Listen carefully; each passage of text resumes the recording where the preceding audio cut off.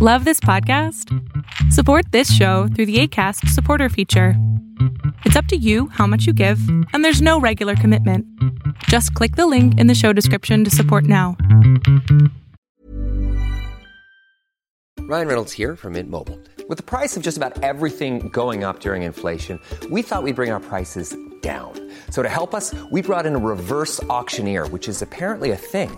Mint Mobile Unlimited Premium Wireless. How to get 30, 30, bit to get 30, bit to get 20, 20, 20, bit to get 20, 20, bit to get 15, 15, 15, 15, just $15 a month? Sold! Give it a try at mintmobile.com/switch. $45 up front for 3 months plus taxes and fees. Promo rate for new customers for limited time. Unlimited more than 40 gigabytes per month. Slows full terms at mintmobile.com. Hiring for your small business? If you're not looking for professionals on LinkedIn, you're looking in the wrong place. That's like looking for your car keys in a fish tank. LinkedIn helps you hire professionals you can't find anywhere else, even those who aren't actively searching for a new job but might be open to the perfect role. In a given month, over 70% of LinkedIn users don't even visit other leading job sites. So start looking in the right place. With LinkedIn, you can hire professionals like a professional. Post your free job on linkedin.com/people today.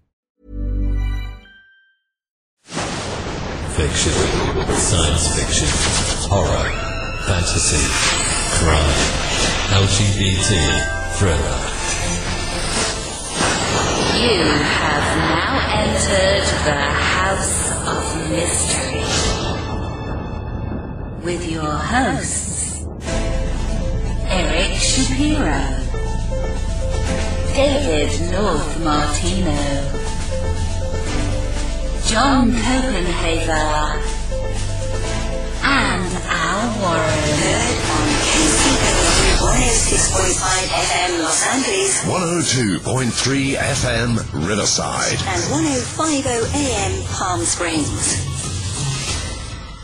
Welcome back into the House of Mystery. I'm Al Warren, and it must be a spy day because Joe Goldberg is somewhere around. I'm in the house. I'm back from looking at my tomatoes in the garden, and I'm in the house. It's a Midwestern thing. Yeah. Big tomato plants. Tomatoes? You haven't picked them yet? Like, what's going on? No, but the squirrels are loving them, so you're battling with the squirrels, right? Perimeter defenses are up now. Yeah. And, I called up some of my friends like Scott, who have no problem, practicing taking out a few squirrels. He's a good marksman. I hate to say it, but I'm putting money on the squirrels. The thing is, I feed them too. So I figured if you can't beat them, feed them. So they hang around and they say, "Hey, Joe's not here. Let's go grab one of his tomatoes while we're waiting around for him." Like, you're shooting yourself in the foot.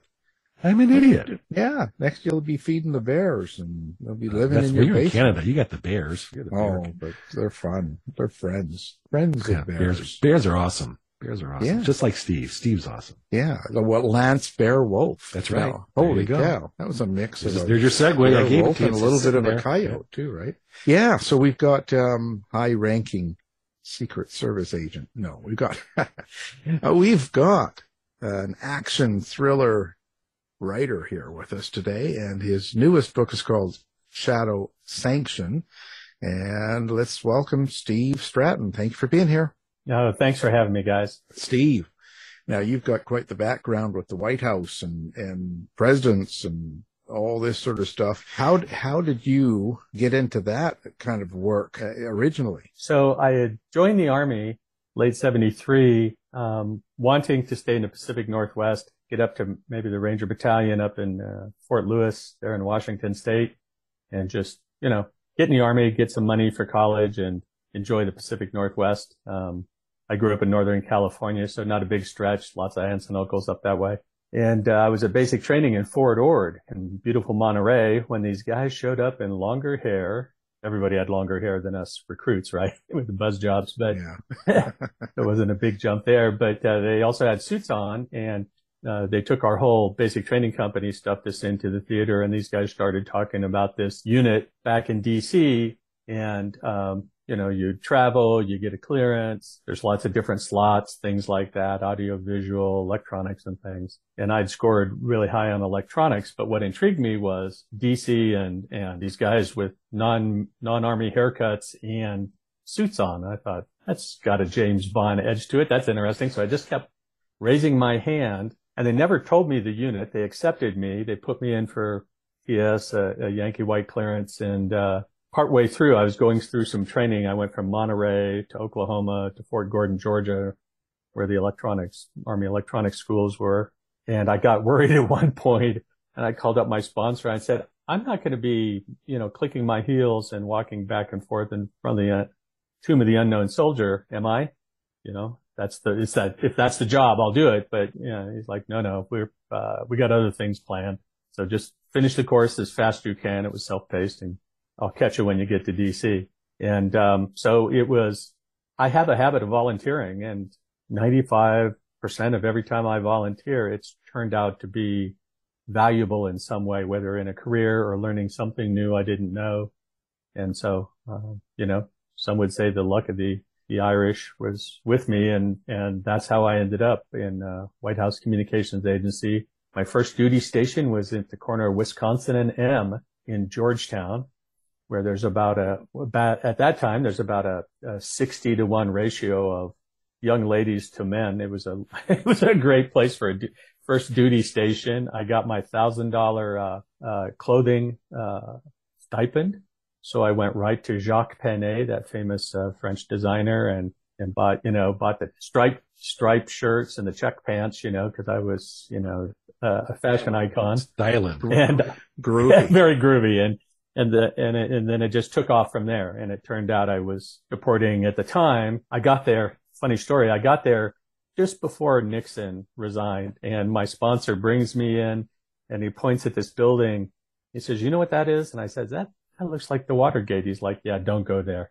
I said, I guess, and being a smart aleck, I said, "Well, I guess that means I can have breakfast at the Howard Johnson." He's like, no, just stay away from those places. How did it change your perspective? But, because being more of an average Joe, and all of a sudden you're in communications for the presidents, like with Ford and Carter and all that, like I said. And did it kind of, I don't know, open your eyes, or did you see a whole different world that you didn't expect, or was it what you expected? No, I saw a whole different world.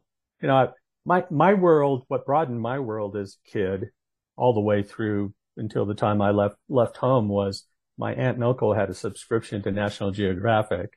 And so that's how I saw the rest of the world. So, and it certainly one perspective, and occasionally in the newspapers, or even when we lived in the Bay Area, when my father was, sailing back and forth to Vietnam, there'd be news, of course, about the Vietnam War, about some other things, but as a teenager, when I started getting close to draft age is when I started to pay attention more. But internationally, I got it, but I had no clue.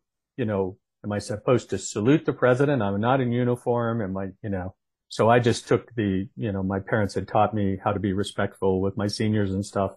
And that paid off. And, when I ended up at a dinner, I just kept my hands in my lap until I saw which of the 17 forks, knives, or spoons somebody else used. Yep. And so Good plan. Yeah, I faked it till I made it kind of idea. Not that I still remember all that part of fancy, formal dinners. But, it was very eye-opening. My first trip out of the United States, we stopped in Paris overnight. Then we went to Delhi, New Delhi, and I got to see a part of the world I'd only seen like through National Geographic. And then the actual stop, and it was a vice president trip, was in Dhaka, Bangladesh, where there was no embassy, just a consulate, had bullet holes all around in the building and the ceramics of the building and stuff like that. So very first trip out of the United States was very eye-opening, especially with regards to other parts of the world and actually seeing and getting a feel for the poverty, right, in some parts of the world. So how did the people and the experiences you had back then shape your writing or your desire to write? Yeah, number one, it gave me this interest in, of course, like James Bond was always set someplace else, right? So that kind of not only spy world Joe and intrigue, but also in these other beautiful settings around the world, right? That, early on, I had this appreciation that there's so many more. America is beautiful. I've not even seen all of it at the age of 69, but there are some other parts of the world that are just stunning. I've always, been around, for the majority the time, it's been friendly people and, that are interested in, what America's like and things like that. So I had great relationships. Discussions with people. I had to worry about relationships, right? With clearance and everything going on. But,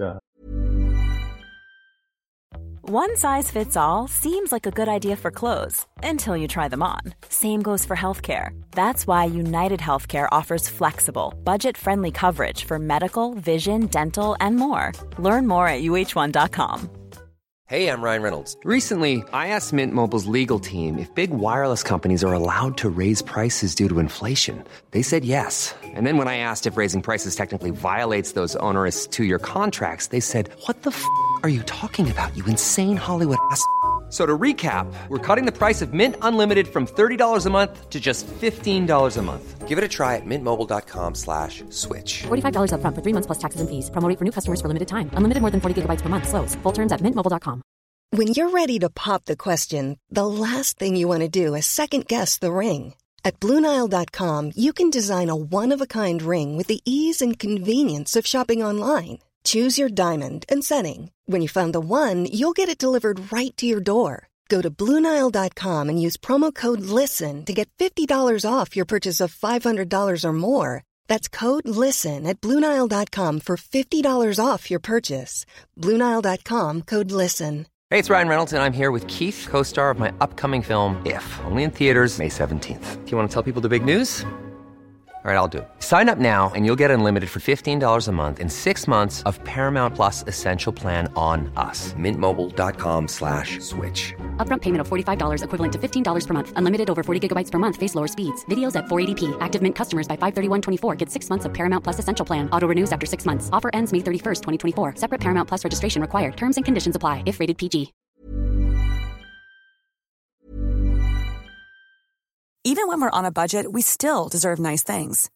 Quince is a place to scoop up stunning high-end goods for 50 to 80% less than similar brands. They have buttery soft cashmere sweaters starting at $50, luxurious Italian leather bags, and so much more. Plus, Quince only works with factories that use safe, ethical, and responsible manufacturing. Get the high-end goods you'll love without the high price tag with Quince. Go to quince.com/style for free shipping and 365-day returns. Planning for your next trip? Elevate your travel style with Quince. Quince has all the jet-setting essentials you'll want for your next getaway, like European linen, premium luggage options, buttery soft Italian leather bags, and so much more. And is all priced at 50 to 80% less than similar brands. Plus, Quince only works with factories that use safe and ethical manufacturing practices. Pack your bags with high-quality essentials you'll be wearing for vacations to come with Quince. Go to quince.com/pack for free shipping and 365-day returns. When you make decisions for your company, you look for the no-brainers. If you have a lot of mailing to do, Stamps.com is the ultimate no-brainer. Use the Stamps.com mobile app to mail everything you need to keep your business running with up to 89% off USPS and UPS. Make the same no-brainer decision as over 1 million other businesses with Stamps.com. Use code PROGRAM for a special offer. That's Stamps.com, code PROGRAM. it really gave me a perspective like this. The first book I wrote, which I honestly can say I took the short route and wrote a revenge book. The first book is about revenge, so I didn't have to dive too deep into character development. But the second book takes place it's 2003. It takes place in Afghanistan, Iran, Germany, England, the Crow Reservation. So it is in New York City. So it's a much broader kind of setting like that. So I have an appreciation for that and what some of our other, thriller writer, what I call the leadership, do with scenes and sets and things like that. So let's talk about the premise of the story. Let's talk about now this is book 2, isn't it, of Shadow Tier, right? So what is Shadow Tier, the series? Like maybe explain the outline of the series. Sure, great question. Starts off, my protagonist is just left the army after 12 years. He's still in the Guard, but he goes on vacation with his parents to Puerto Vallarta. They're driving back up Route 15 to the parents' house in Tucson when they stop for lunch at a seafood restaurant where, unfortunately, the owner is skimming money from the Sinaloa cartel, skimming money and product, and they come back to get it. And there's gunfight, and his stepfather's killed at the site, and his stepmother's injured. And then as a witness, they get rid of her at the hospital. So Lance is bent on revenge and starts bringing friends into the fray. First friend he brings in is an intelligence expert at SOCOM. That's where he's a contractor. So now that he's not full-time Army. And over time, governments and the Sinaloa cartel realize who's doing this. And the cartel puts pressure on the Mexican government to label him a terrorist. And here he is in Florida getting investigated by the FBI and everybody. And a colonel, who in the second book is the executive director of Shadow Tier, he realizes and tells leadership that Lance and the team of people he's brought together have done more in 6 months than's been done in the last several years in the drug war kind of idea. So they build this team out, but because there's an increase in counterterrorism activity, it's not like they can just draw off the Tier 1 teams, right? So Shadow Tier is actually a collection of National Guard, Reserve, Special Forces, Air Force, Marines, Navy SEAL. Most people don't realize there's a couple of Navy SEAL teams that are reservist, and that's where they get their people. But it's 100% focused on the drug war. It's amazing. So how did you create your main character in this? Where does he come from? Yeah. So when my wife finally convinced me to write this book, I'd been playing around since like October of 93 with different ideas. Always thought I was a good storyteller, not a writer. And she finally convinced me to start writing. And I thought I need a protagonist that's just not, is not another Scott Harvath or Pike Logan or these kind of folks or the Gray Man. I need to do something different. And I want somebody to bring a different perspective to the fight. And I live outside of Denver. I've read a lot about Chief Plentycoo from the Crow Nation, who was considered the chief of chiefs and represented a lot of the nations back in Washington, D.C., and has an amazing backstory himself, a real life backstory. So that's where I got Lance's background. And I even created some missions that Lance went on where other people who were in the first book were his leadership and things like that. So I created all this backstory so I could write the first book and have it flow through into a series, and had a fun time doing that and put a lot of energy into making sure that I'm, treating the culture of the Crow Indian tribe correctly and, making use of some of those things that they do as a people that are different than, Anglo-Saxons and, normal everyday Joes, like you mentioned. So, put that all together and started down the path of writing the book. And I got very lucky early on. Jerry Jenkins, who wrote the Left Behind series, lives about an hour away and down near Colorado Springs. And I got a mentorship with him, and I got a lot of learning in that 6 months. So you started with the plot and then built your character into the plot you've been thinking about, or how did you work that? Yeah, well, there was a real life inciting incident that happened.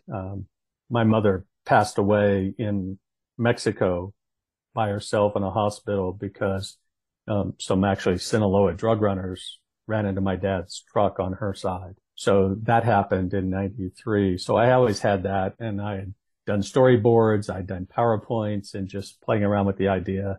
Even did a Gantt chart,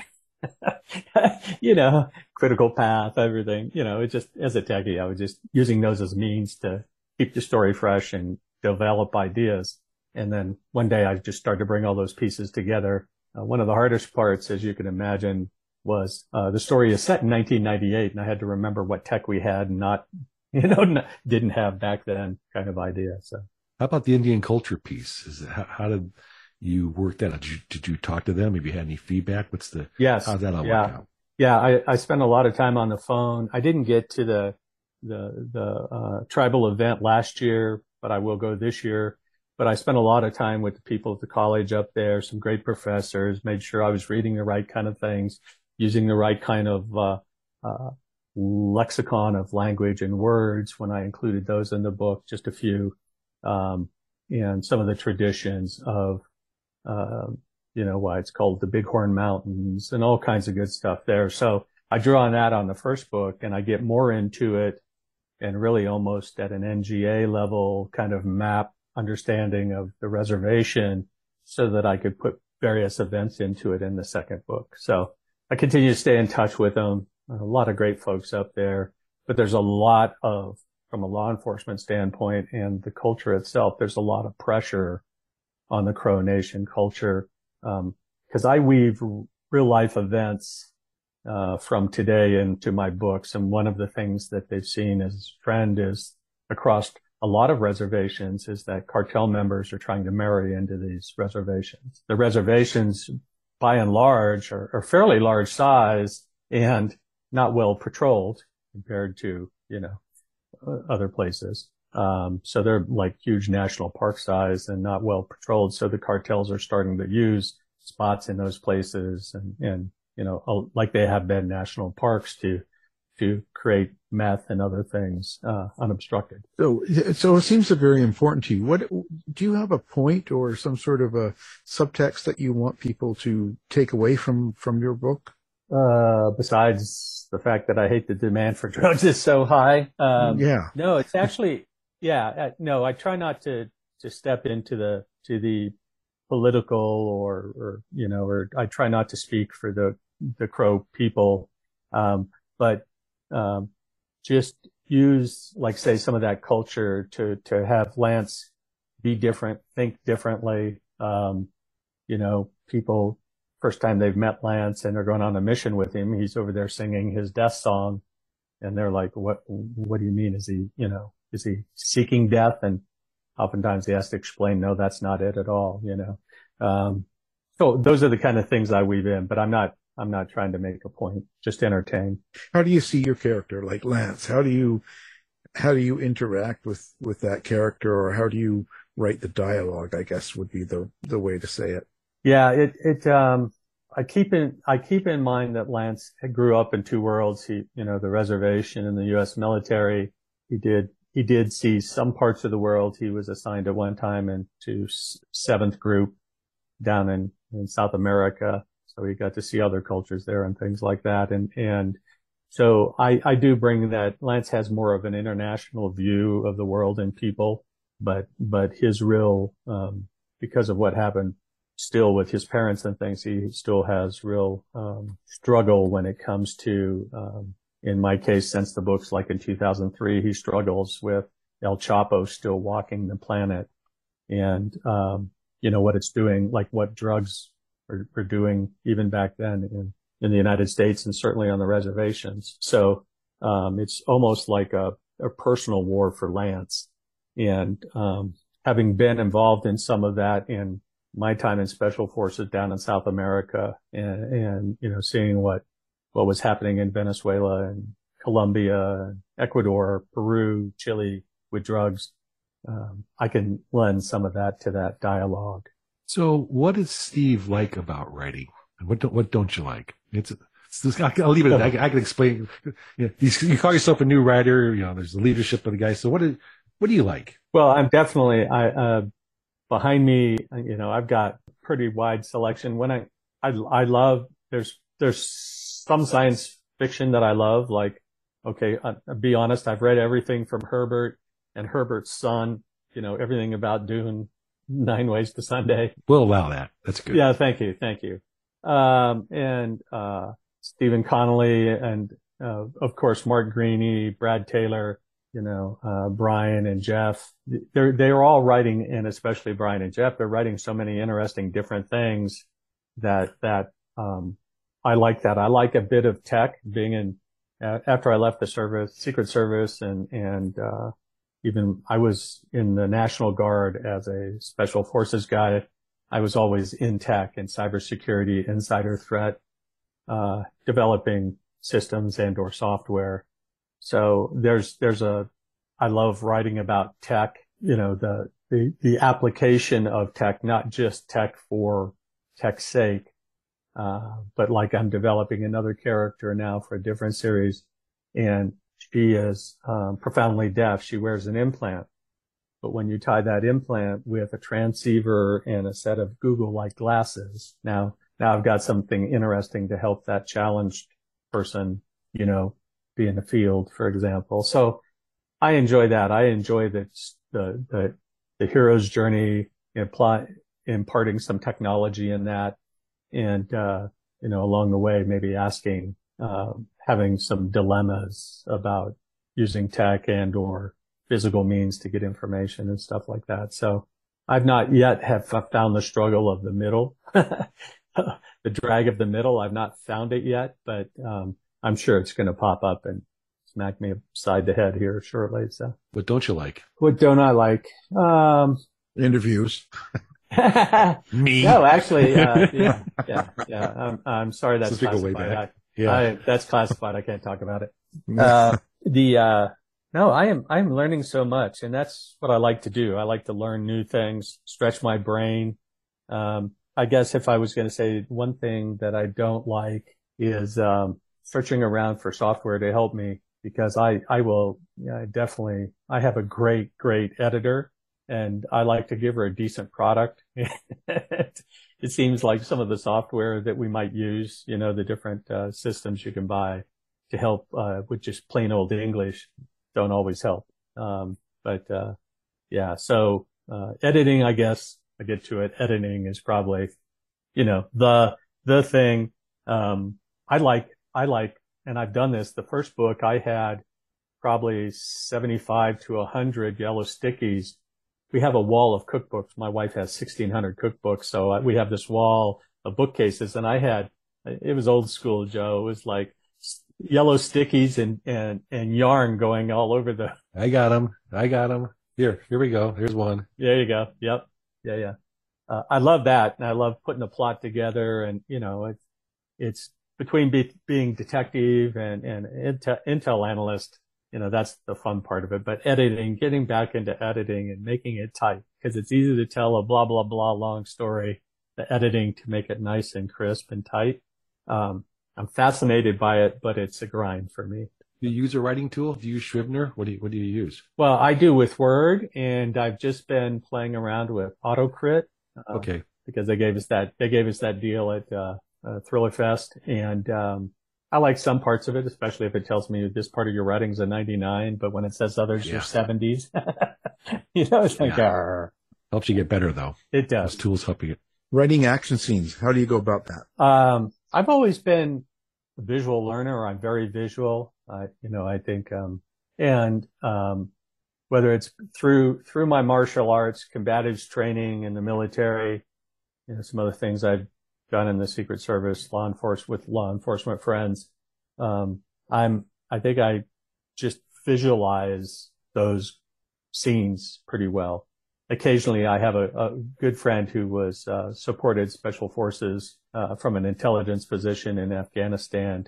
He happens to be a black belt in jiu-jitsu and judo. And so we'll, go through some of the scenes and roll around and see if it's really true. I try not to get so detailed that it's hard to follow, but, do want some realism. And I apply some of the things I know about anatomy from being a medic. So it's pretty easy for me to visualize, a scene. Do you think about the violence you write in on the page or in the book, or do you just put it as it goes? In the first book, I had some deliberate serious violence in the book. Lance is just deep into the well of revenge. And some people commented on that as it might be, it was a little over the top. Second book, not so much. There's not much in the way of interrogation scenes.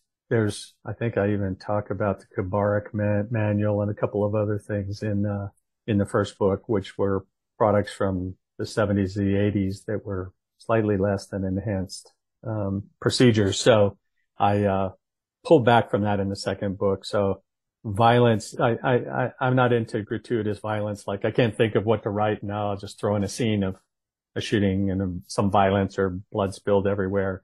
I do like a little bit more cerebral kind of, not that I consider myself real smart, but I like that Lance is more thoughtful than in the second book than reactive. We talked about your travels and early on the areas of the world. How important is setting to you? Yeah, it is. It is important. And you know what? Taylor Moore, his great debut novel and stuff. He and I talked at the last Thriller Fest for an hour or more about setting and stuff like that. And without AJ, Tony Tata and the way he describes a setting in like Total Empire, we talked also. So I think it's very important and something I want to grow in, make sure I don't, once again, have my editor help me make sure I don't overdo it, but be able to ground people better in setting because it's in my head. The problem is sometimes I forget to put it on the page. I know what's going on. Why don't you? But yeah, I love setting. There's certainly a lot of us with the experience that know that, yeah, if the setting's in Vienna, everybody's what's going on in Vienna, and everybody knows, there's a certain, element of espionage in Vienna 24/7, those kinds of things. But, yeah, setting's great. Some of the people we talk to basically treat setting as a character, like Winslow and Crowd, and that. Do you think of it that way? Because I've started to put that in my mind. Setting is a character. No, I'm with you, Joe. I've just started to collect that. I mean, I use scenes, and I like when at the end of the first book, when Lance and the team have permission to go over the border after El Chapo and some of his lieutenants at a meeting, I sketched out the ranch he was at, what the front room looks like, where the chairs were, where the ashtrays were for the cigars, all that. Right. And so, yeah, I mean, Winslow's cartel, right, was so deep. You felt like you were there. So yeah, I'm putting more of that in as I continue to learn how to write. The action pieces, like I say, like you're asking about, Alan, those are the easy pieces for me. It's like the more intellectual parts, the not espionage, but the intelligence gathering, the detective work it takes to get close to some of these cartel people. If I play that right, the scene is an element of that. How do I use the scene to help me do that? I think for me, you've got to take the scene. The location has got to be a character in the sense of wherever you are, that location has a personality. It has a smell. It has a feel. There's textures that you can bring out. Like New York brings a certain feel, or the personality of that city, the behavior of the city comes through. And that's kind of how a setting can be written. Right. To a good extent. For me, I think that's the best way to write setting as a character. You gotta, I imagine myself. Yeah. I imagine the location as a character in the sense of what's the personality of where I'm at? What's the feel? What's the smell? What's the sounds I hear? What are they? Yeah. Things like that. And if you start thinking of that and you start writing it into the setting, it becomes a character. That's for me. Yeah. I think in the third book, which takes place, Shadow Tear's headquartered at MacDill at the end of the runway over on the far side of the runway. There's an old B-52 ready bunker there. And so I've been there many times. And so that's where I put them. But in the third book, most of the book is, Sacramento, Chico, the Bay Area, and the Redwoods up north. And I grew up in that area. And so I did a lot more of that setting, even around Lawrence Livermore and places just outside the Bay Area. So I think I achieved that a lot more. But you're 100% right that if we can get people's mindset into this area, give them the senses, not just say, hey, we're in, Los Mujeres, Mexico, or Sinaloa. So Sonora, Mexico, it's like, oh, great, scrubby desert. What's that do for me? So I think that's very positive. It's the whole process is interesting, but you learn each time. And I'd imagine going from book one to book two, after you finish book one, you probably wrote book two differently because of what you would learn through that first process. Absolutely. And I continue to learn. Like The fourth book that I'm working on now, I'm playing with the Lance being in first person and other people being in third. And I've got 40,000 words and trying to understand how that should flow. And so it doesn't feel so clunky and different things like that. At the same time, I'm applying all the lessons from the first three books about setting scene and timing and making sure plot points just, things aren't happening that dead end for no reason and stuff like that. So I would imagine you've seen a lot of change in the whole espionage world, the whole spy and, CIA and Secret Service, and it just that whole scenario from the 70s and the days of Kissinger to now. You know what I mean? And because there's so many personalities involved in the public, right? That in itself causes a change, but just the behaviors of people, you must have seen a lot in your day. Yeah. And my number one job wasn't to as a spy, it was as a communicator. I reported things and stuff like that. It's sort of funny, and Joe can relate to this, but there are systems that I used to use that are in some of the older sections at the NSA Cryptologic Museum, Give me that stew too. Give me that stew. Yeah. Oh man.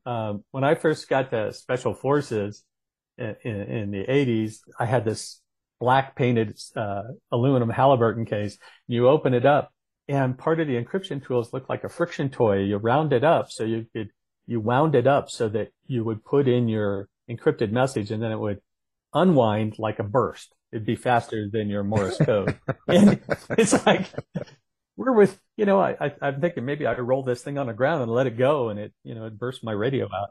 But, so, certainly from the technology side, right? When I first got to the Secret Service, we were still using Niagara reel-to-reel, about 6-inch across Niagara reel-to-reel recorders and, pen registers, which machines, and all they did was record the number that you were calling.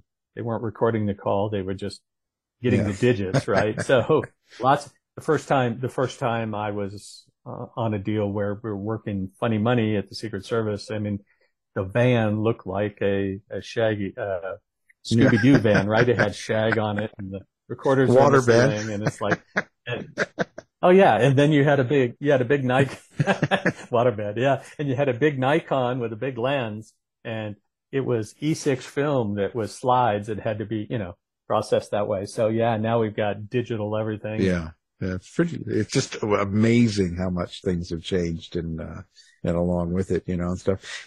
So how do you capture the bad guy, the bad person, the one that's causing the trouble, or the evil characters in your books? Like, because, you don't sound that way yourself. I mean, it's easy for someone like Joe. Hey. No, it's because Joe is that way naturally, but a nice guy like you, how do you capture someone to be evil and make it believable? I, used to spend a lot of my career thinking from that perspective. Red team a physical site, red team a computer, and if you're red teaming, that means you have permission to attack the site, things like that. Have even done some black side things where technically I had permission, but but one person at the commercial company, the bank, knew that we were doing what we were doing. So, thinking as the adversary is something I've done since I got into the military. Oftentimes, like White House communication, I would get pretty spun up thinking that somebody was messing with our communications, and I'd figure it out later that it was our own harmonics that were shutting down. We did it to ourselves. Well, yeah, like we went to Atlanta one time, and we've got these base stations all over. So the walkie-talkies for the Secret Service work, where, line of sight kind of stuff.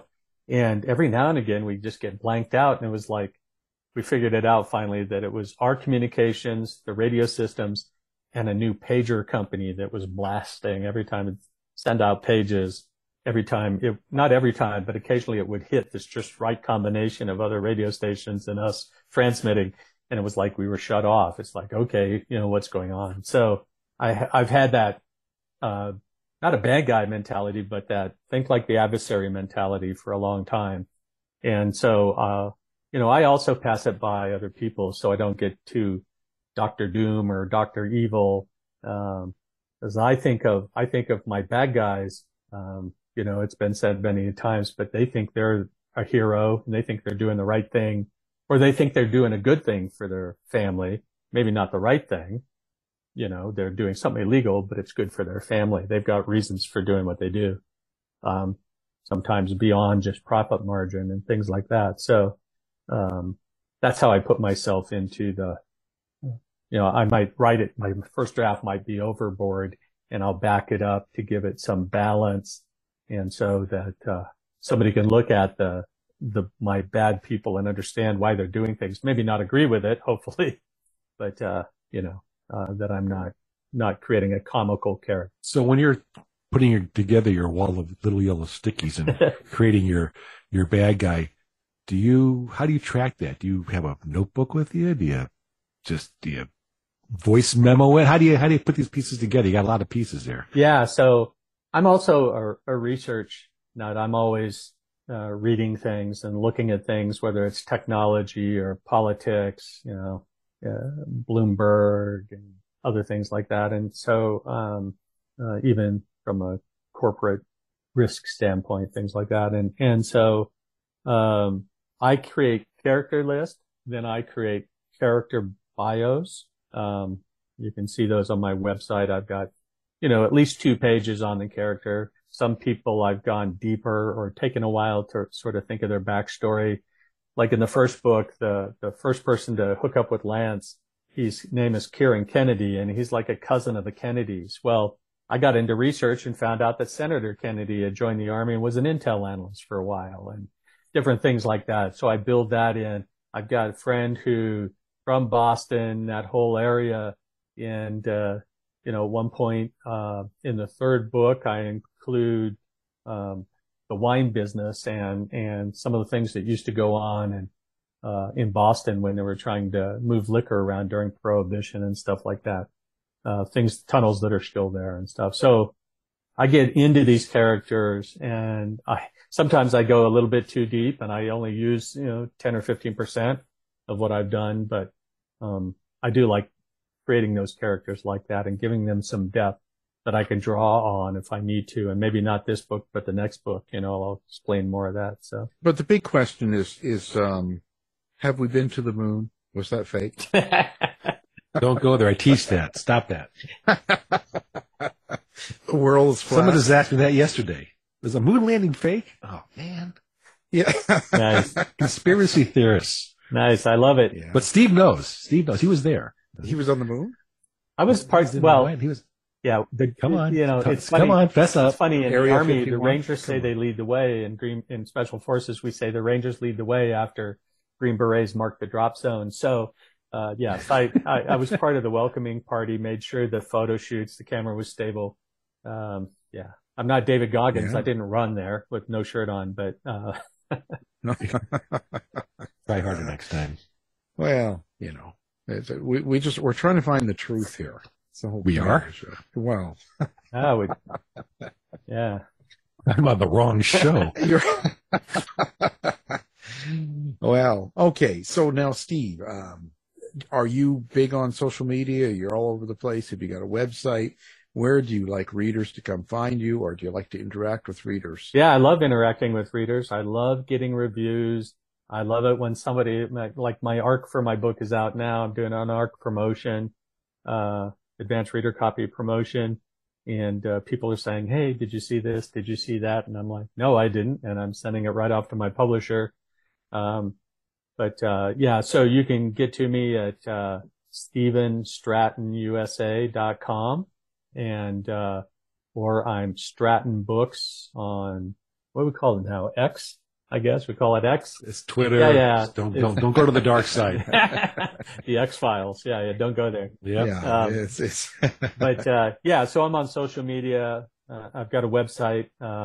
If people are interested, I'm giving actually away, a ticket. Somebody can come with me, or if they've got a friend, I have 2 tickets to a Bronco game, air fight and hotel for the grand prize winner. So, I'm using some of these things I've accumulated, like a millionaire miles and other things, but I create these giveaways for people that are nice enough to give me reviews of my advanced reader copy, and especially when they're honest with me, because I love feedback and I learn from every piece of feedback.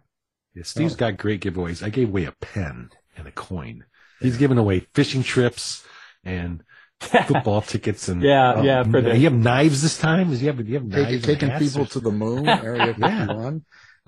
That was pre-book days, but the moon. But I'm very lucky that I've accumulated all those commercial air miles and things over time. And funny story, but when the grand prize winner came out to do trout fishing with me, it was October, so I've got a picture of he and I trout fishing as the snow was falling, and he was from Alabama, and he thought it was pretty darn cold.